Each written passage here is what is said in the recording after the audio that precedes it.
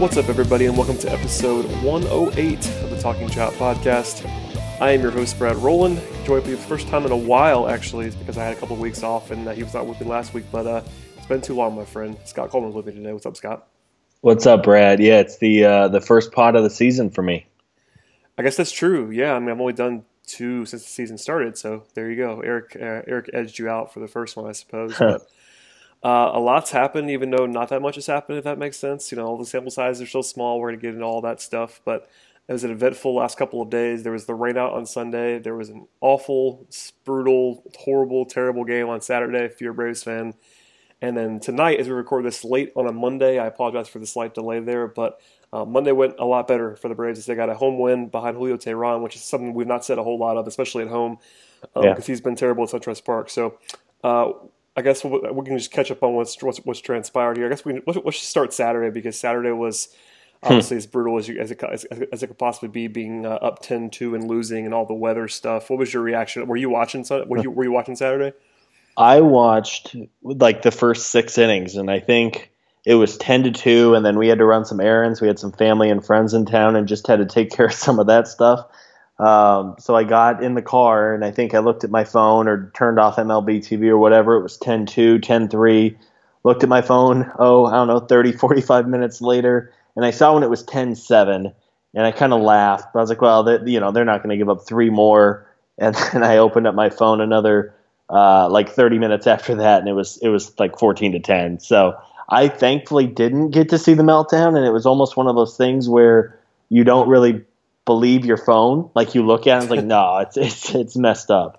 But so I'm kind of thankful in that sense. I didn't sit there and watch all the misery, but obviously not fun. It was kind of one of those, I think a Cubs beat writer said it was kind of one of those once in a decade comebacks. And let's hope for the Braves' sake that was kind of the lowest loss of the year, at least from a pure performance standpoint in the last couple innings.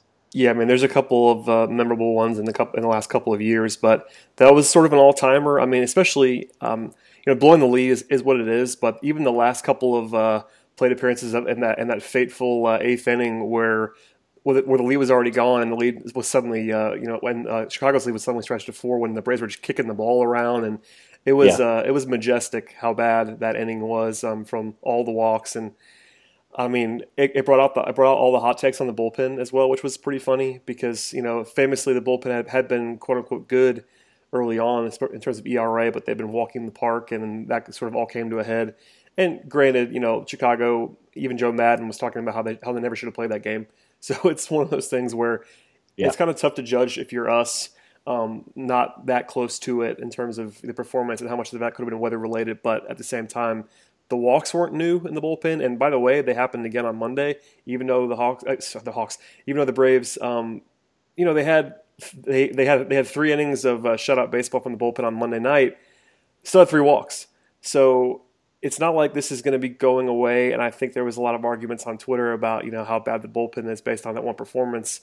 I think it's sort of in the middle. The bullpen's not been as good as it was for the first 13 games of the season, and it's not been as bad as it was on Saturday, obviously. Yeah, there was some course correction in there because they, I think ERA wise it was like 1.8, and again, this bullpen has been solid as you said, but that would make it. I mean, no bullpen has a 1.8 ERA over a full season, so it was due some correction. Now it certainly came, I guess, more rapidly than what we would have hoped. You hope that kind of corrects itself over a week instead of over 2 or 3 innings. But altogether, that was obviously a disaster, and hopefully they got it out of their system. And I think tonight you mentioned 3 walks, but Minter was able to work in and out of some jams, and Viz was able to nail down the 9th. And I think it was just a good bounce back, if you will, because you don't want a bad inning like on Saturday nights or Saturday afternoons to linger, and all of a sudden, one bad game turns into 3 or 4, and before you know it, you're on the wrong side of 500, and seasons can just kind of spiral out of hand or just start going the wrong way based on one bad inning early on.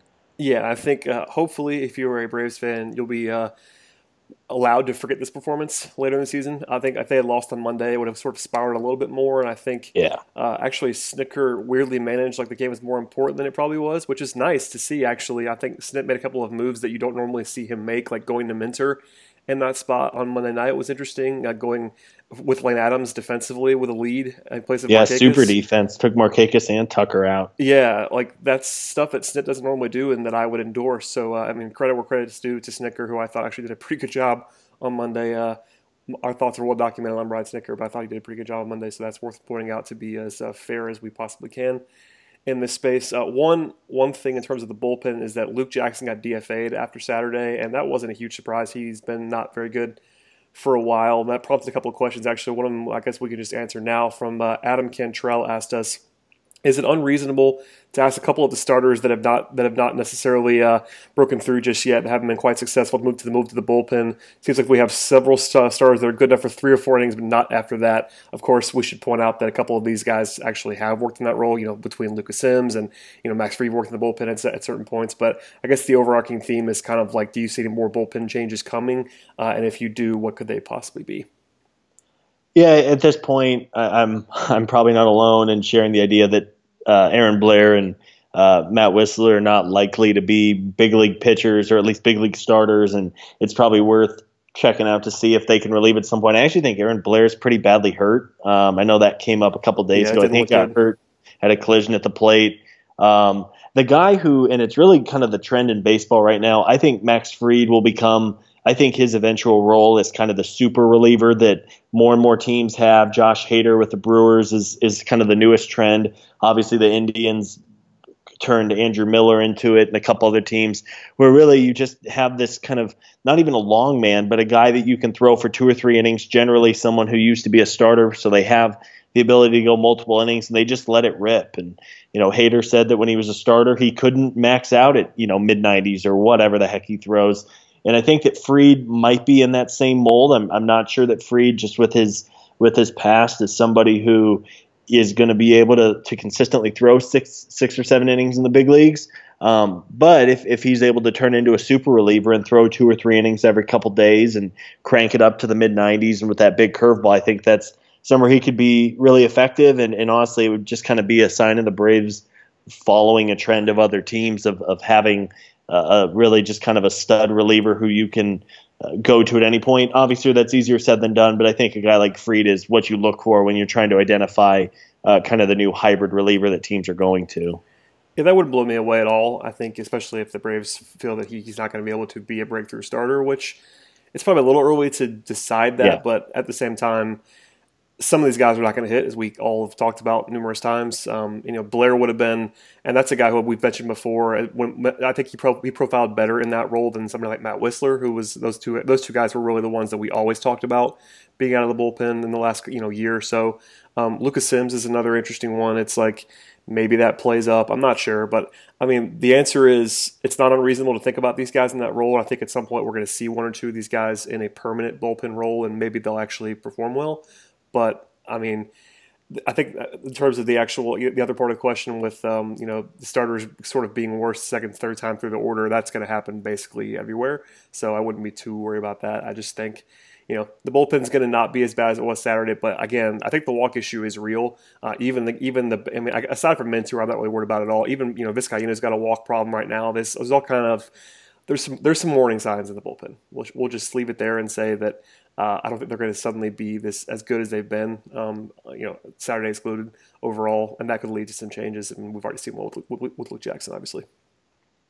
I'm with you. Hopefully, to the weather warming up, I can't imagine sitting in 30, 40 degree weather. Not to make excuses because both teams have to deal with it, but I mean, just as a human being who's sat in the cold before, you can imagine sitting out in a bullpen when it's 40 degrees for 2 or 3 hours, then having maybe 5 minutes to warm up, and then you're facing big league hitters. Again, not an excuse because everyone has to do it, and they're pro athletes. They do, they're paid for a reason. But hopefully as it warms up a little bit, life becomes a little easier on those guys. Absolutely. All right, now we can move to the main event now, Scott. It's time to discuss Ronald Acuna. We didn't lead with it on purpose because everyone's leading with it, but it'll still be the meat of this podcast. Obviously, the elephant in the room is that he's not up yet. He was in Gwinnett on Monday. That was long reported and long talked about. Before the season started, we all kind of expected him not to be with the team out of Springs, and then of course that happened. But most projections, if not all projections, thought that he'd either join the team in Chicago over the weekend or at the very latest, pretty much on this particular night on the homestand opener on this Monday. That was actually the date that I actually thought he was going to be, was tonight. And obviously, there's no indication that he's going to be anywhere close. In fact, a good friend of the program, Mark Bowman of MLB.com, wrote the following sentence on Monday before the game. He says, when the season began, there was reason to project Acuna would make his much anticipated Major League debut either in the just completed series against the Cubs or on Monday when the Braves began a 7-game homestand. The Braves were open to this possibility until Acuna struggled at AAA Gwinnett. End of sentence. Let's just talk about this because lot to digest there. There's lots to go on. I guess just your opening thoughts on Acuna not being here, whether it be surprise, frustration. I saw some actual anger, not necessarily from you, but from a lot of Braves fans in the last couple of days. There's a lot to unpack, but what was your first reaction when you it sort of became reality that he wasn't going to be coming up? I want to say it's probably just frustration. I think the fan in me obviously wants to see him and see what he can do. I think the more of the realist side of me understands where the Braves are coming from. He has not hit super well. Now, obviously, we're talking about a very small sample, and he really hasn't had much of an opportunity. But you look at him, he's striking out in about a third of his appearances. Tonight, he went 0 for 3, did draw 2 walks, but also struck out twice more. And somebody who was at the game tonight said that he's just not getting anything to hit. And pitchers or AAA pitchers know who he is. Obviously, they're not pitching to him, and because of that, as a 20-year-old who's never really been pitched around before, it's different when Freddie Freeman gets pitched around for a series. He's been pitched around for the better part of 3 years now. So because of that, I think there's probably some pressing and some expanding of his zone for Acuna. There's also some just probably natural wanting to show out and be worthy of the number one prospect hype and everything like that. So I guess where I sit is it's frustrating from the fact that he hasn't been better, and I would obviously like to see him starting in left field, moving forward. But I also understand where the Braves are coming from. The fact that, hey, what kind of message does it send to other prospects, I guess, if, hey, you went whatever he is, 4 for 33 in the minors. I guess after tonight he'd be 4 for 36. Hey, you were 4 for 36 in the minors, but you're coming up anyway because you're a top, the prospect list have you as one of the top prospects. I can see where they're coming from, but at the end of the day, I think it's all going to work itself out. I can't imagine this is going to go on for too much longer. I think the Braves are in a situation where they're just waiting on Acuna to go, have a 5 for 10 stretch with a little power, and then all of a sudden he's coming right up. So I would hope that within the next week or so it'll be resolved, and I have a feeling that it will. Yeah, and I'm with you. I think the outrage went a little bit too far in some corners of Braves country. I will say that. No. Yeah, exactly. I disagree with the decision. I think he should have been, up to start the season. But at the very least, I think it's sort of disingenuous to not bring him up now. I think the sample size is small enough to where I don't care. We've seen him tear up this level. It'd be different if he had not torn up AAA last year. There's no reason to think he can't be good in AAA. Like, this is not a guy who has no track record of that. We've seen him, absolutely murdering Gwinnett last year. So I'm not worried at all about the slow start. I do think, there's a lot of takes on both sides. I'm not upset about it, I think, is the best place to put it. And frankly, this shouldn't matter, but I'm sure it does. Tucker and Markakis both hitting the ball well is not going to push them to do this any faster.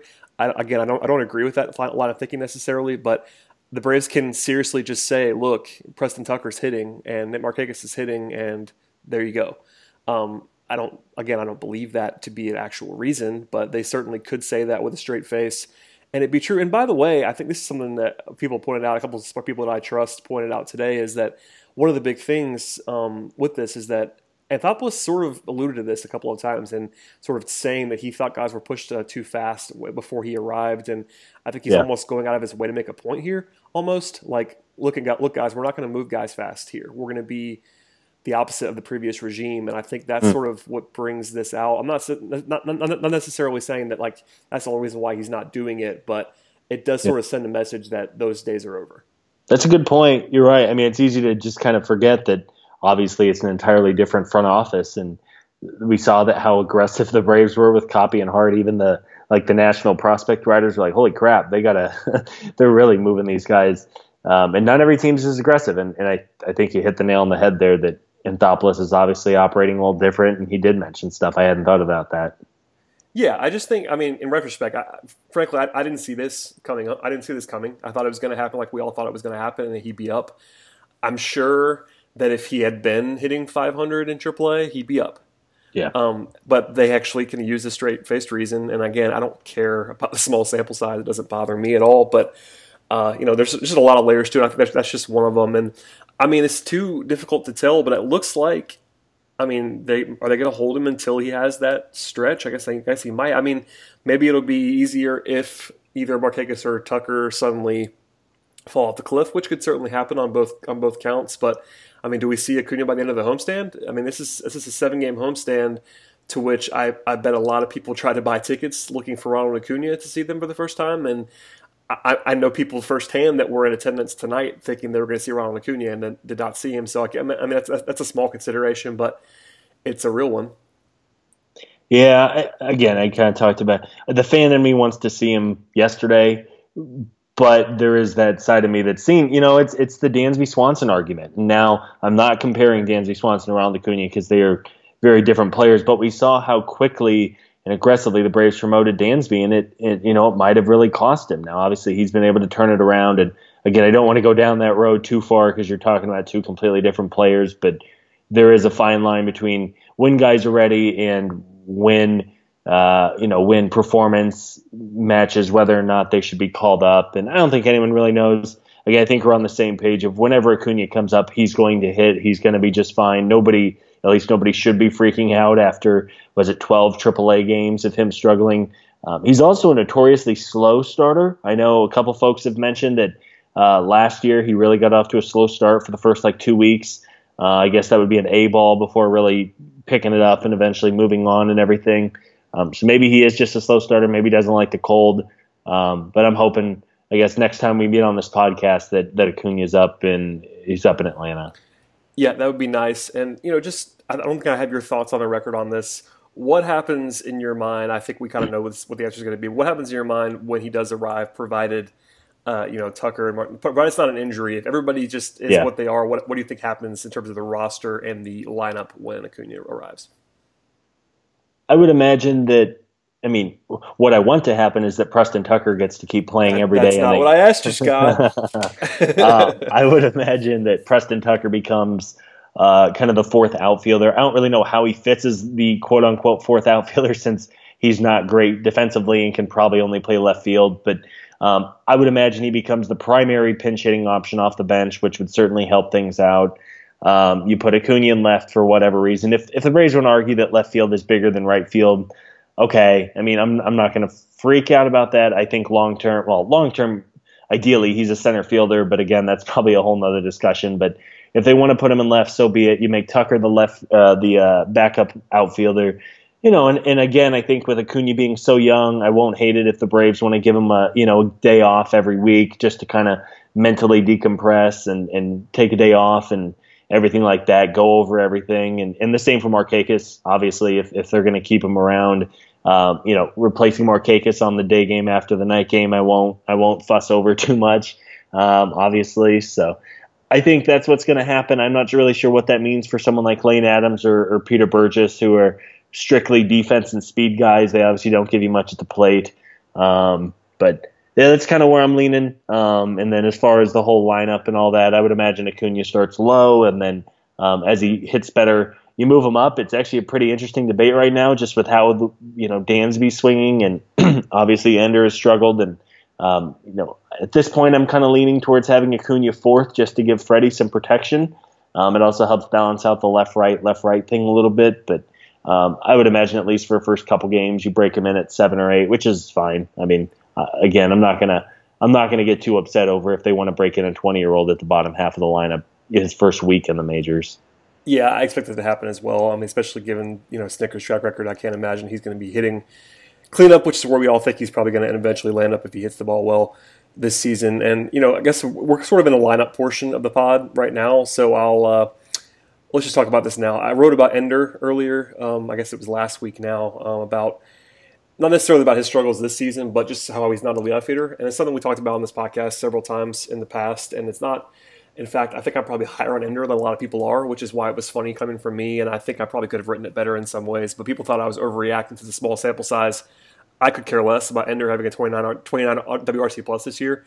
It has nothing to do with that. It's more of that being a reminder to some of the casual fans who now want to move him out of the leadoff spot where he always should have been out of the leadoff spot.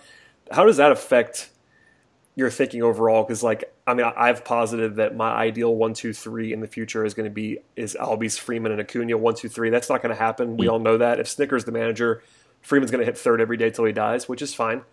But if we assume Snitker is the manager and he's never going to do the weird thing, would you go Ozzy 1, Dansby 2? Would you do other things What is your realistic ideal lineup, knowing that Snitker isn't going to get too crazy?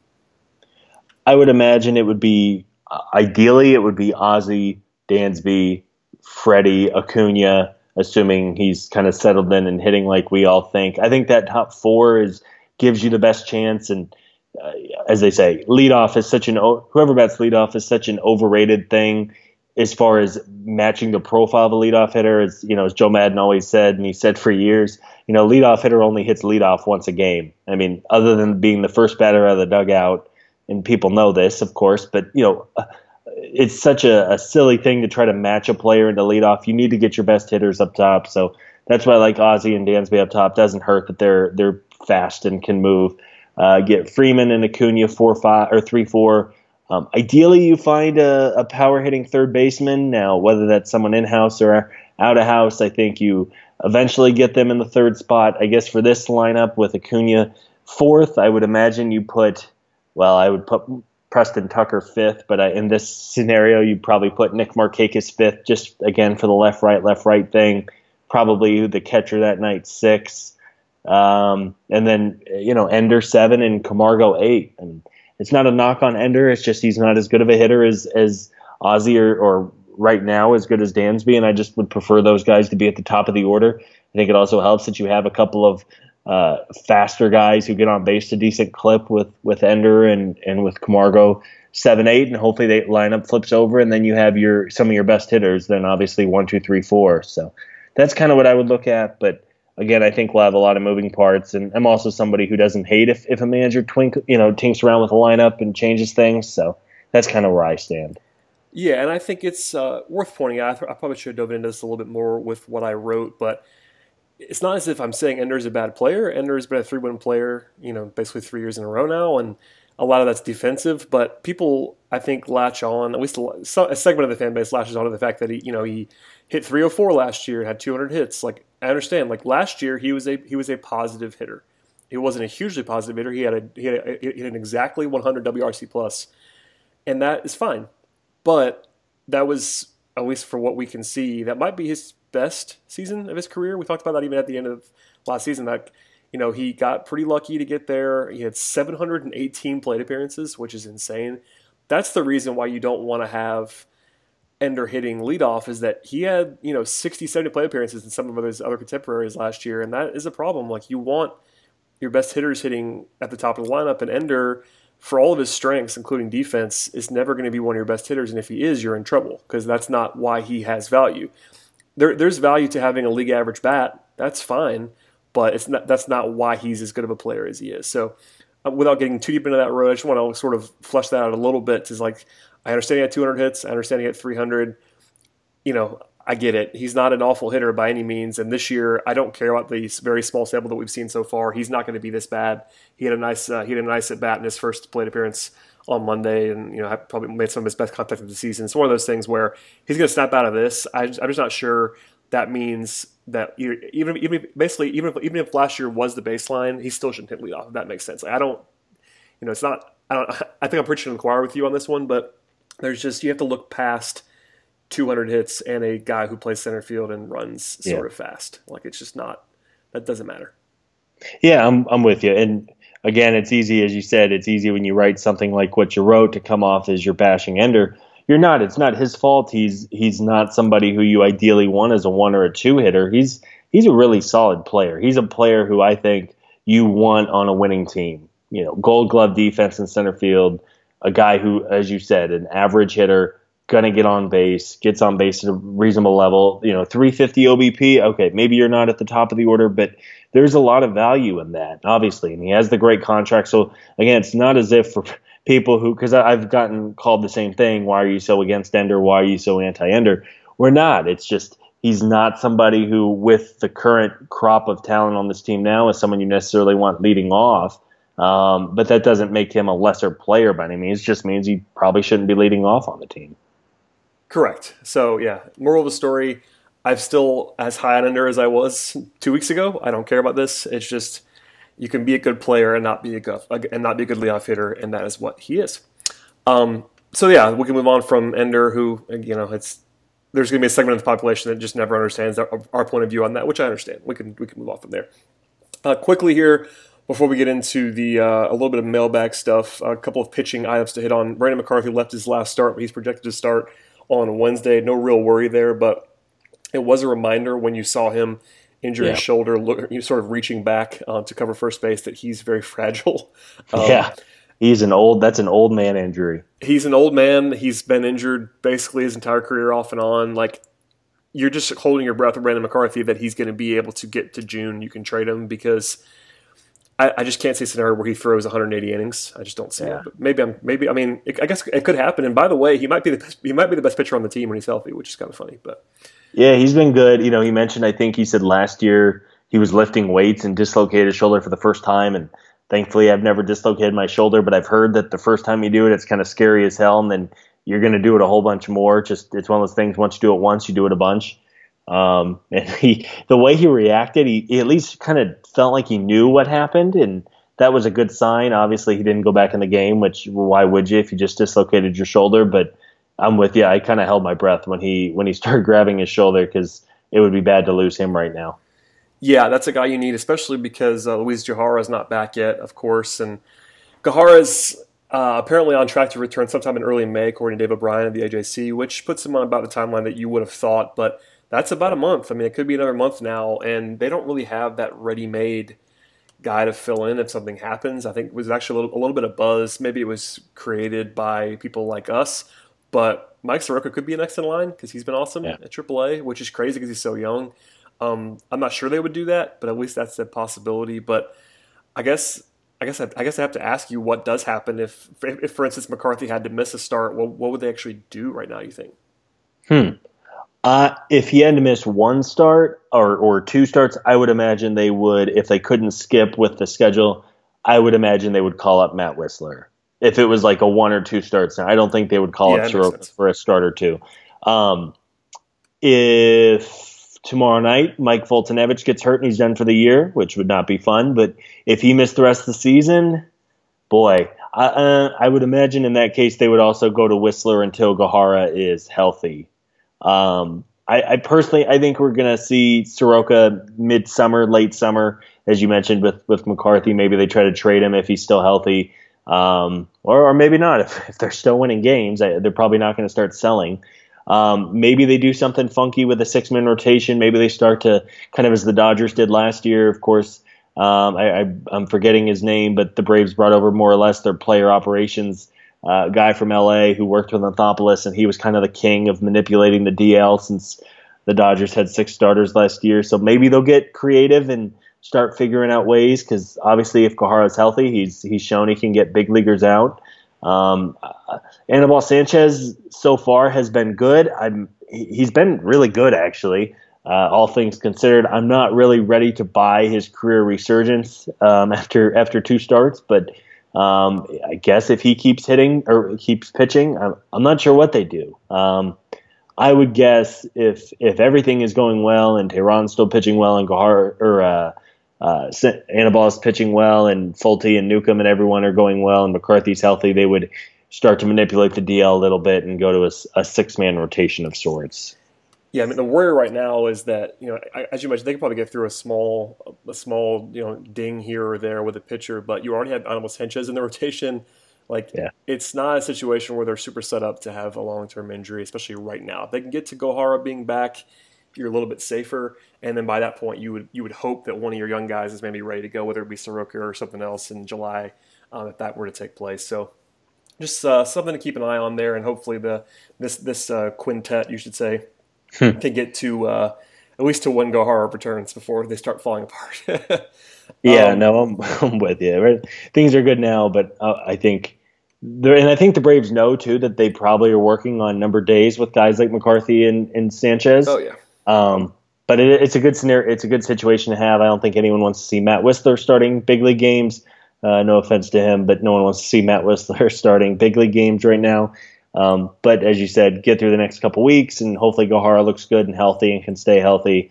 Get him in the mix, and as we all heard the scouts say this spring that Soroka might be the best pitcher on the team or second best pitcher on the team right now. Not that him getting more experience from AAA is a bad thing by any means. I think it's a good thing, especially since he's so young. But again, it's a good scenario to have some good young pitching in the upper levels of the minors. he is so young still. I love him, Yeah. but I mean nobody loves him like Eric does, but he is very very very young. One real quick thing before we get away from the rotation. I mentioned Julio earlier on the when we started talking about what happened on Monday, but um, are you worried about Julio? I think that's everybody's sort of worried to some degree about Tehran, given that he's walking, almost 6 per 9 this year. He's not been very good. He's got 13 walks, 21 strikeouts, and that's after a game where he had 9-3. So before that, it was basically walking as many guys as he was striking out. This is his best start of the season by a wide margin, but I think a lot of people that you and I interact with, what I would consider to be pretty informed fans, people that take this stuff very seriously, check this stuff out, and check out pitch graphs, all that kind of stuff, are very worried about Julio, kind of like almost being washed. Maybe that will Yeah. slow a little bit after tonight, but are you leaning that direction or no? He's going to have to reinvent himself if his fastball really is topping out at 88, 89. He did tonight. He threw more breaking balls tonight than I can really remember in one of his starts, but he's going to hit. They showed him talking to Anibal Sanchez in the dugout, who is kind of the king of just throwing junk up there. He's not quite to that level yet, I don't think, but yeah, if he has to go max effort to hit 90 or 91, there was a scenario where he had to get a strikeout and he huffed up to 91 on a fastball.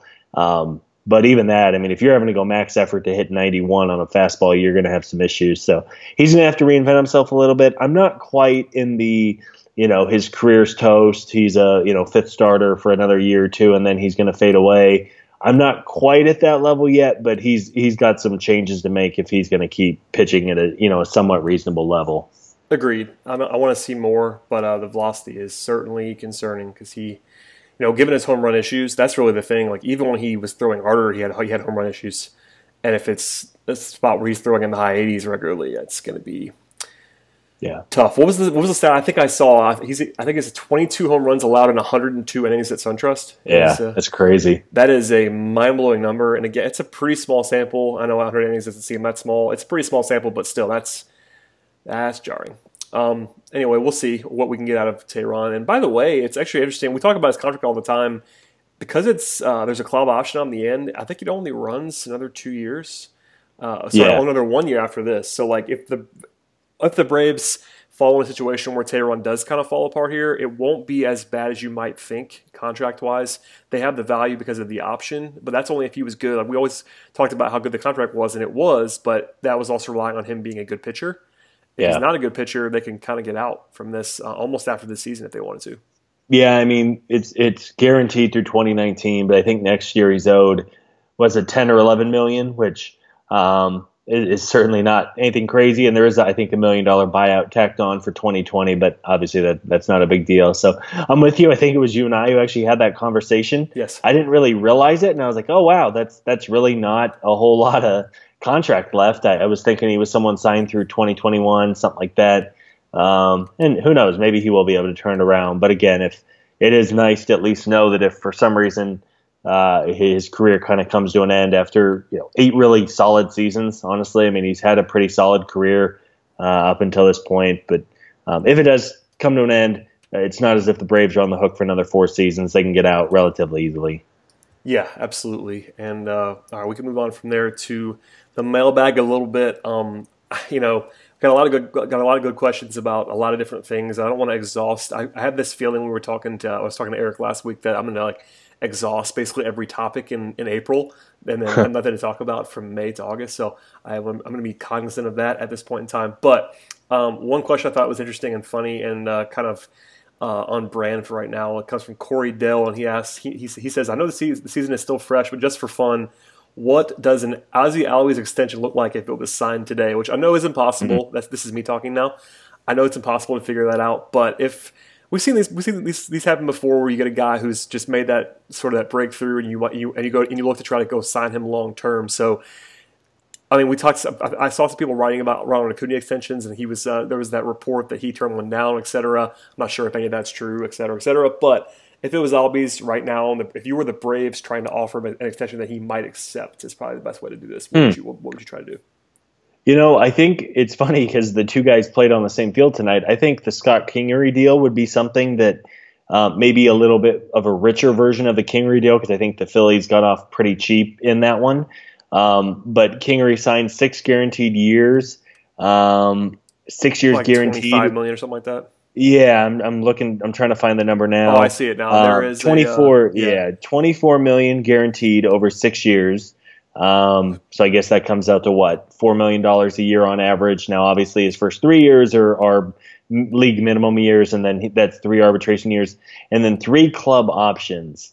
It looks like at 12, 13, and 14. No, 13, 14, and 15 million in the years 7, 8, 9. So I would at least think Ozzie would entertain something like that. Maybe a little more money guaranteed over the first 6 years. Maybe you do something like 6 years and I don't know, 36 million. So you have an average of $6 million a year. 6 years, 36 million. Throw a signing bonus in there so he can get some immediate security with it.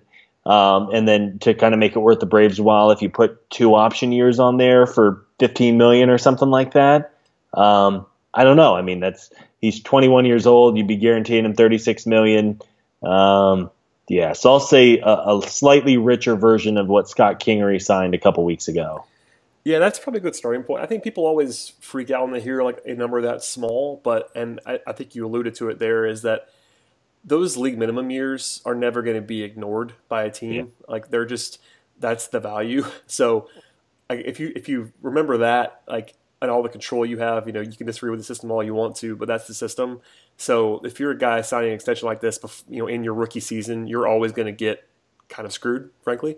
If you become a good player, you're going to be underpaid the entire time by a lot. Yeah, he should wait till the end of the year. Yeah, I mean, it is what it is, but even if he waits till the end of the year, he's going to get underpaid by a lot. That's every single one of these extensions that's in your rookie season, or even anywhere near this early, guys are going to get killed, and that's it's part of it. It's good. You're trying to get security, and for guys, that's life changing money for anyone. Yeah. I mean, for as much as $36 million. Yeah, it seems like not like, I mean, but even Scott Kingery isn't quite the prospect that Albies is, but Scott Kingery guaranteeing himself to never have to work again in his life, is a big thing. So I mean, that's 24 minutes. He could stop working out and stop giving two craps about baseball, and he still gets $24 million tomorrow, or over the next 6 years. Yeah, I mean, it's one of those things where you can't discount that kind of security, and that's why teams offer it. It's because players might take it, and I have no idea what Ozzie would think. I think it's going to take more than that, as you kind of alluded to. More, that 36 range would probably be more reasonable. It just kind of comes down to how much the player and how much the player's representation and how much their family values that security versus the risk of, if you become awesome, if Ozzie Albies becomes a 5-1 player, he's going to be, quote unquote, giving up tens of millions of dollars in that extension. But if not, if he just becomes okay, you have the security and, the upside is not going to blow you out of the water. So I think more importantly for a guy with his kind of talent level is to limit the amount of club options at the end, because the earlier you can hit free agency, the better. And Ozzie is so young that he can hit free agency at 27 or 28 if he really wanted to, and that would be the perfect storm. We saw that with Jason Hayward, by the way, who hit free agency, in it, like directly in the middle of his prime, and he got paid accordingly as a result of that. Whereas a lot of guys don't hit free agency until they're 30 for the first time. A lot of guys, like if you sign an extension, or if you don't get to the majors till you're 23, 24, you hit free agency at 30, and that, a lot of players can still be good and get a lot of money in that contract, but it's basically just going to be that one contract. Whereas if you hit free agency at 27, 28, your second big contract could be big. So anyway, all that to say, without getting free agency too deep on that, I think that's probably reasonable. And the Kingery cover is actually instructive. I'm actually glad that you mentioned that because I didn't put that together as a comp, and that makes a lot of sense. I think it'll be kind of the baseline for top level middle infielders. Now, if you someone offer mentioned, it, and we'll see. yeah, and someone mentioned, now it was like a decade ago, but the first big extension that Justin Upton signed is kind of a baseline for top tier outfielders, which was I think 6 years and I think 58 million guaranteed or something like that. And obviously Upton was kind of the same top prospect pedigree of Acuna. Again, it's just me and you kind of guessing here. Who knows if either guy would be open to it, but I would imagine that would kind of be the baseline for a deal. Yep, that's why we call it the mailbag. We can just fool around. Good question. It was a good question from Corey. Real quick one here. This is kind of just getting at me more than anything, but from Mike Posta, he says, did at BT Rowland get angry watching Albert Almora tag from second on a shallow fly ball to right field, knowing that Acuna is going to play left field instead of right field? No, angry is not the right word. It's one of those things where I just laugh now about Markakis and all the things that he does. By the way, we should note he's been good this year. Defensively, not so much, but at the plate, he has hit. It's not sustainable what he's been doing, but what has he got? I'm looking it up now. It's like somewhere in the 135 range is a WRC plus, and you can't argue. Yeah, he hasn't been terrible. No, he's been good.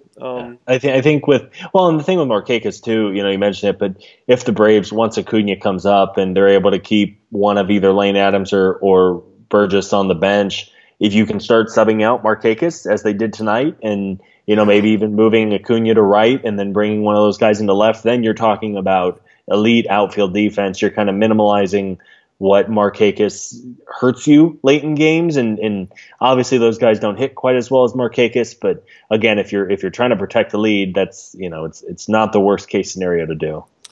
Absolutely, and we should say, I mean, there's been a lot of Markakis discussion on this podcast and elsewhere. I don't want to go down that road too much at this point, but one thing a point that I made on Twitter this week, and I think is pretty cut and dry, is that if he hits at a reasonable level, he's going to play every single day that he's on the roster.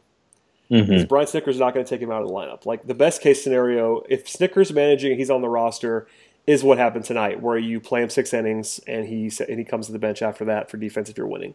That's great, but all the theoreticals and all that fun stuff about Preston Tucker, I would be blown away legitimately if Markakis was on the team and not playing every day. Yeah, just because Snitker loves him, and that's I get it. There's the veteran presence stuff that we all make fun of, and I think it's overrated by a big margin. But Snitker cares about that stuff, and Markakis does have MLB quality skills. He gets on base at a good rate. He always has. This year it's almost 400 right now, which is not necessarily sustainable. But even when he's been bad, it's been in the 340s. So he's a guy who can hit at a big league level and defend at a slightly below average level, or worse than that, obviously, if you put him in right field and have him be exposed. But he's not coming out of the lineup. That's like, I know it's fun for me and you and everybody else to consider Preston Tucker overcoming him, and I think that's the better scenario because Preston Tucker has some sort of future with the Braves if he pops, whereas Markakis doesn't. But I just don't, this manager and this player are married to each other. Until the end of time. They just are. I mean, it is what it is. Markakis, when his contract expires, then there's something else. But I just think the only way that he's not playing every day in a corner outfield spot is if he gets traded, which could happen, by the way. If AA looks down and says, hey, Snit, we don't want to play him anymore, and Snit says, I'm going to play him anyway, he's okay, we're going to trade him. Bye. That could happen, by the way. Like, I'm not saying that exact thing could happen, but if he cools off, which he is going to, and Tucker is still good, like, there's going to be some pressure on Snitker from somewhere. Maybe it'll be on Anthopoulos or media or whoever wants to do it to play Tucker. And it's not going to be at the expense of Acuna, as we all know. So let's hope not. Oh, can you imagine if Acuna has like a bad 3 weeks and people want to play? People want to send him back down to Gwinnett? It's going to be awesome. Yeah, I can't wait for that. It'll probably happen. Oh, it's going to happen, 100%. Two more mailbag questions before we get out of here. One of them I actually was going to ask earlier and I forgot, so I want to get back to it now. Savor Nutrition Carl asked, will Braves fans do the same thing to Ronald Acuna that they did to Dansby Swanson? And by that I mean put an insane amount of pressure to perform on him and turn violently against him when it doesn't happen consistently in his first full season. The answer is yes. Yeah, and that's not. I don't even know if it's necessarily just the Braves doing that. If anything, they've been the ones to kind of put a little bit of a damper on the fire, because anytime a guy is the number one prospect on ESPN and Baseball America, he's going to get the hype. Oh, Uh, I think he means the fan base more than anything because I mean the team's going to I do what the team's going to do. But Of course. I yeah, mean, naturally, and that's not just the break. I mean, if there's a fan base out there that doesn't go crazy over its young players and put unfair expectations on them, then they're not really a fan base, because I just have a hard yeah, time believing I mean, it doesn't matter if it's baseball, football, basketball, hockey, whatever. I mean, that's going to be the case. So I'm sure it's going to inevitably happen. I hope for his sake they allow him to kind of come into his own, and there's going to be some growing pains inevitably. He's not going to come up and be Mike Trout right away, but I hope, again, part of being a fan is being a fanatic, but I hope that he's at least given an opportunity to come into his own and not be criticized. I think it's good that the Braves are going to be better whenever he debuts. It's not going to be all eyes on him, kind of as it was with Dansby the last couple of years. You're going to have Albies, you're going to have Freeman, you're going to have Dansby, or he is not going to be the guy who pitchers game plan for. He's going to be third or fourth on that list, at least to start, and I think that'll certainly help him as he breaks in. yeah, that's a good point. I think to a certain degree, it's going to be all eyes on him anyway because of the fact that he is at sort of a different level than even Swanson. I know Swanson was number one overall pick in the draft, but no one ever had him Yeah. as that kind of prospect overall, if that makes sense. Like he was more of that super polished, super safe college guy. Well, and when Dansby came up, the Braves were like 30 games below 500. Oh, that right? too. Yeah. I mean, it was all him at that point in time. I totally agree with that. I just think the Acuna bubble would have been more significant. I do hope, and I agree with you that it's going to be a little bit muted because, well, if they're having success, if they suddenly start losing when he arrives, that's going to hurt a lot in terms of, Yeah. even if it's complete fluke, and it probably would be a complete fluke, but if they suddenly lose 6 in a row as he arrives, that'd be bad.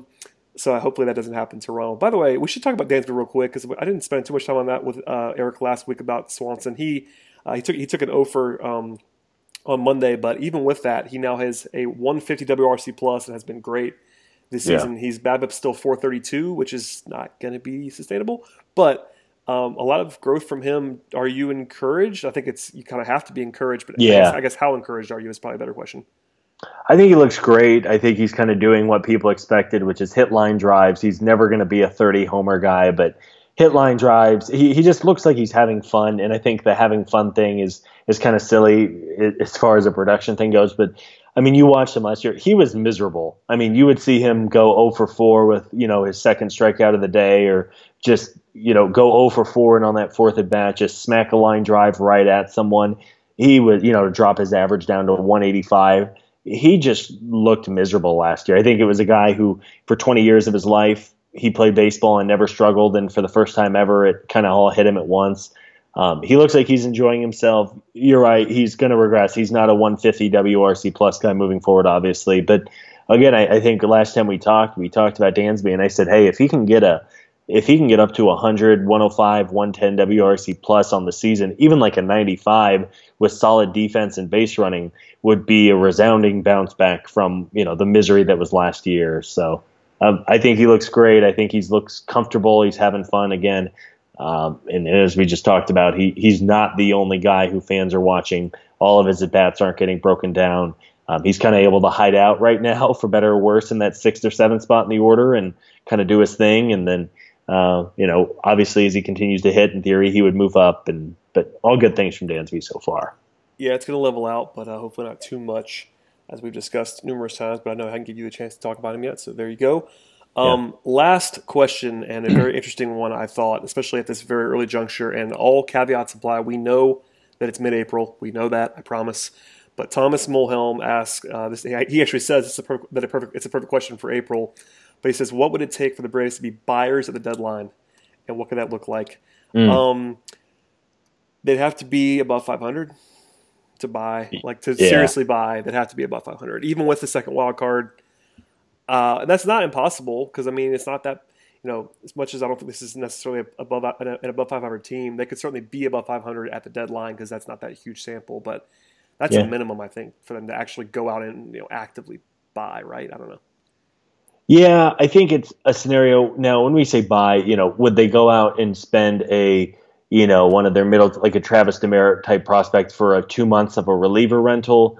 No, I don't think they're going to be buyers in that sense. But if But if there's a guy who's controlled through 2019 and beyond, I think everyone is in play. I mean, it's kind of similar to what Koppy used to say. Obviously, the Braves have kind of during his tenure never really in a situation at the All-Star break to be buyers. But I think if you're Anthopoulos, you look, and if there's a guy who fits and is signed for multiple years and at a reasonable cost, then sure, why not? Even if the Braves are out of contention, I would hope that if there's an opportunity to sign a corner outfielder for 3 years or who signed for 3 years, then you do it. But I don't see them buying any rentals. But again, if someone signed beyond 2018, it wouldn't surprise me whether they're over 500 or not. Yeah, that's a good point. I mean, it does depend on your definition of buying, and that's something that has to be sort of laid out here. Is that Yeah, the traditional sense of buying is that 1 year rental guy, and I mean it'd have to be a freakish run where the Braves have the division lead for them to actually right. do that. Right. Like the Braves buying is different than what the Yankees will do as buyers at the deadline. Absolutely, or the Nationals, or like anybody that's in win now mode is going Yeah. to buy in a different way than the Braves would. Or other teams that are hot right now, like the Pirates are 11-5 randomly. That's a team that also probably wouldn't go out and just suddenly buy at the deadline, like in a traditional sense. Yeah. But the Braves are 9-6 right now. There's a lot of time between now and then. I'm expecting still the regression. I mean, all the systems that look at this stuff, Fangraphs and Baseball Prospectus, all still project the Braves to finish with a sub 500 record for a reason. It's because you're not going to overreact. It's based on 15 games, but I mean, there is a scenario in which the team, all the stars align and Acuna's good, and we talked about this a lot in the offseason. If you get this Swanson and this Albies and what we think is going to be Acuna and some reasonable pitching, you're talking about a team that's a lot more fun and a lot more dangerous. So maybe. Yeah. I don't think, it's interesting, and we were talking a little about this before, but when you watch the Braves, at least through the first 2 weeks or 15 games, or they don't seem, even though they're 9-6, it doesn't feel like the bottom is just waiting to fall out. No. Like you look at the Pirates right now at 11-4, as you said, that feels like a team and they lost tonight. They're just kind of waiting. We just look at that roster, and you're just kind of waiting for the 2-12 stretch to happen. Well, and they're plus 15 with an 11-5 record. The Braves are plus 27 with a 9-6 record. By the way, right? I mean, it's too early for all that to actually care about. But like being 6 games over 500 with a plus 15 differential is not necessarily super indicative of positivity. Well, and other than Tampa, who I think has already played the Yankees and the Red Sox twice, I'm not sure there's a team that's had a tougher early schedule so far than the Braves. You talk about the Nats twice, Rockies, Phillies twice, Cubs. at the Rockies, and in cold temperatures too. Nonetheless, they've already gotten. You look at the National League for road trips; they've already gotten the Cubs out of the way. I guess they're gonna have the one gamer up there, mostly out of the way, and you get the Rockies out of the way. So you look at the non-NL East road trips that you can make an argument that really 2 of maybe the 4 toughest you're going to make all year are already over with. 2 weeks into the season, you still have to go to Arizona and LA, obviously, and the Brewers and the Cardinals aren't going to be cakewalks. But it's not as if they're 9-6 and they've played, as a team like the Pirates or even the Phillies have, and have played the Reds and the Rays and the Marlins 2 times and all that. Yeah, shouts to the Marlins, who are as bad as they're supposed to be, frankly. They got a pissed off Yankees team tonight that dropped like 15 runs on them, and I think they're probably going to do that the next couple nights with just the way the Yankees have struggled early on. I mean, the Marlins are horrific too. They're 4-12, minus 46. Yeah, and I think like 3 of their wins are in extra innings too, so those don't exactly seem, sustainable and continuing. Oh, it is. They're definitely not.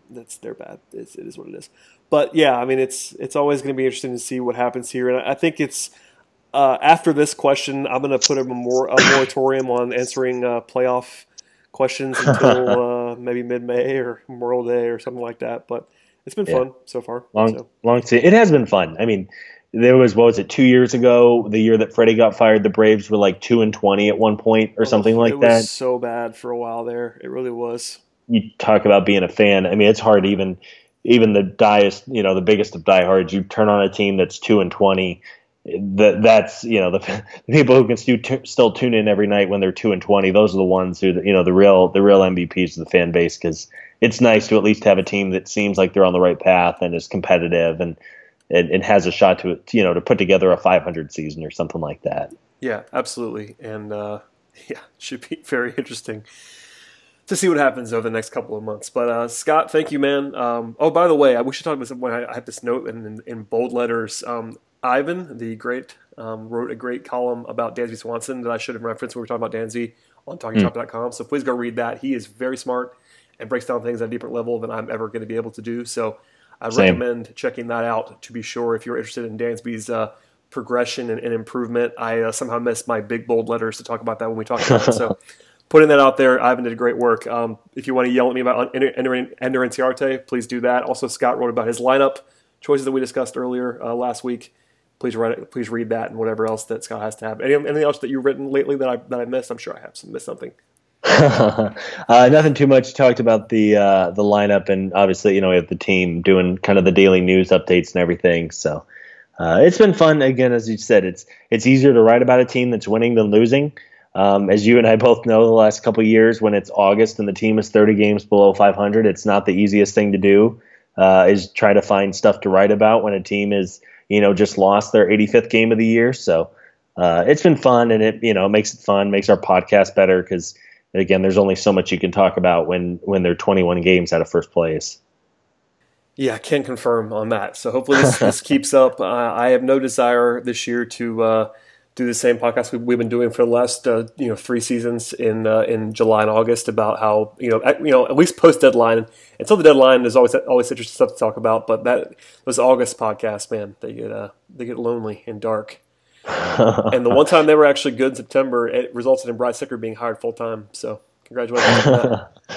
It's a win-win. Couldn't get out of here without taking a shot at Snit. So speaking of which, what day do teams have to get to before you start to buy them as, okay, if they were supposed to be bad and they're good, maybe they're legitimately better than we thought, or if a team that was supposed to be good is bad, then you think, okay, maybe they're just not going to do it this year. I mean, Memorial Day is the cliche for a reason, I think, because it's 2 full months. Yeah, I was thinking June 1st. Yeah, which is basically the same thing. It's that's 4 days away from more. I think it's right. 2 months of time is.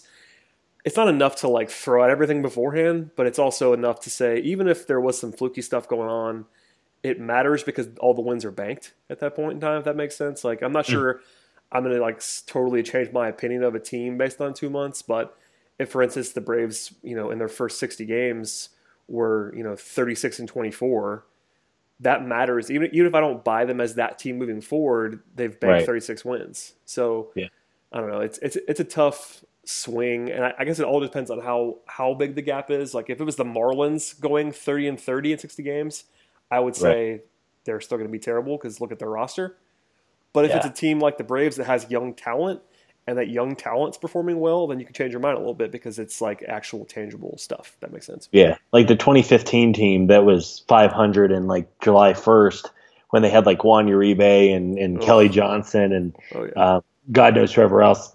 You knew Jason Grilli. You knew the wheels were going to fall off at some point. And then they had to Jason Grilli. Jason Grilli, fire up to Grilli. Oh my God, I hadn't thought about that name in a long time. So thanks for that. That's what we get when it's, I guess, midnight Eastern now on the pod. It is midnight Eastern. I'm basically in a fugue state. This is one of those things. One times when it's nice for you as 3 hours behind me to be. I was nice to say you probably want to go to bed and want me to shut up about Jason Grilli.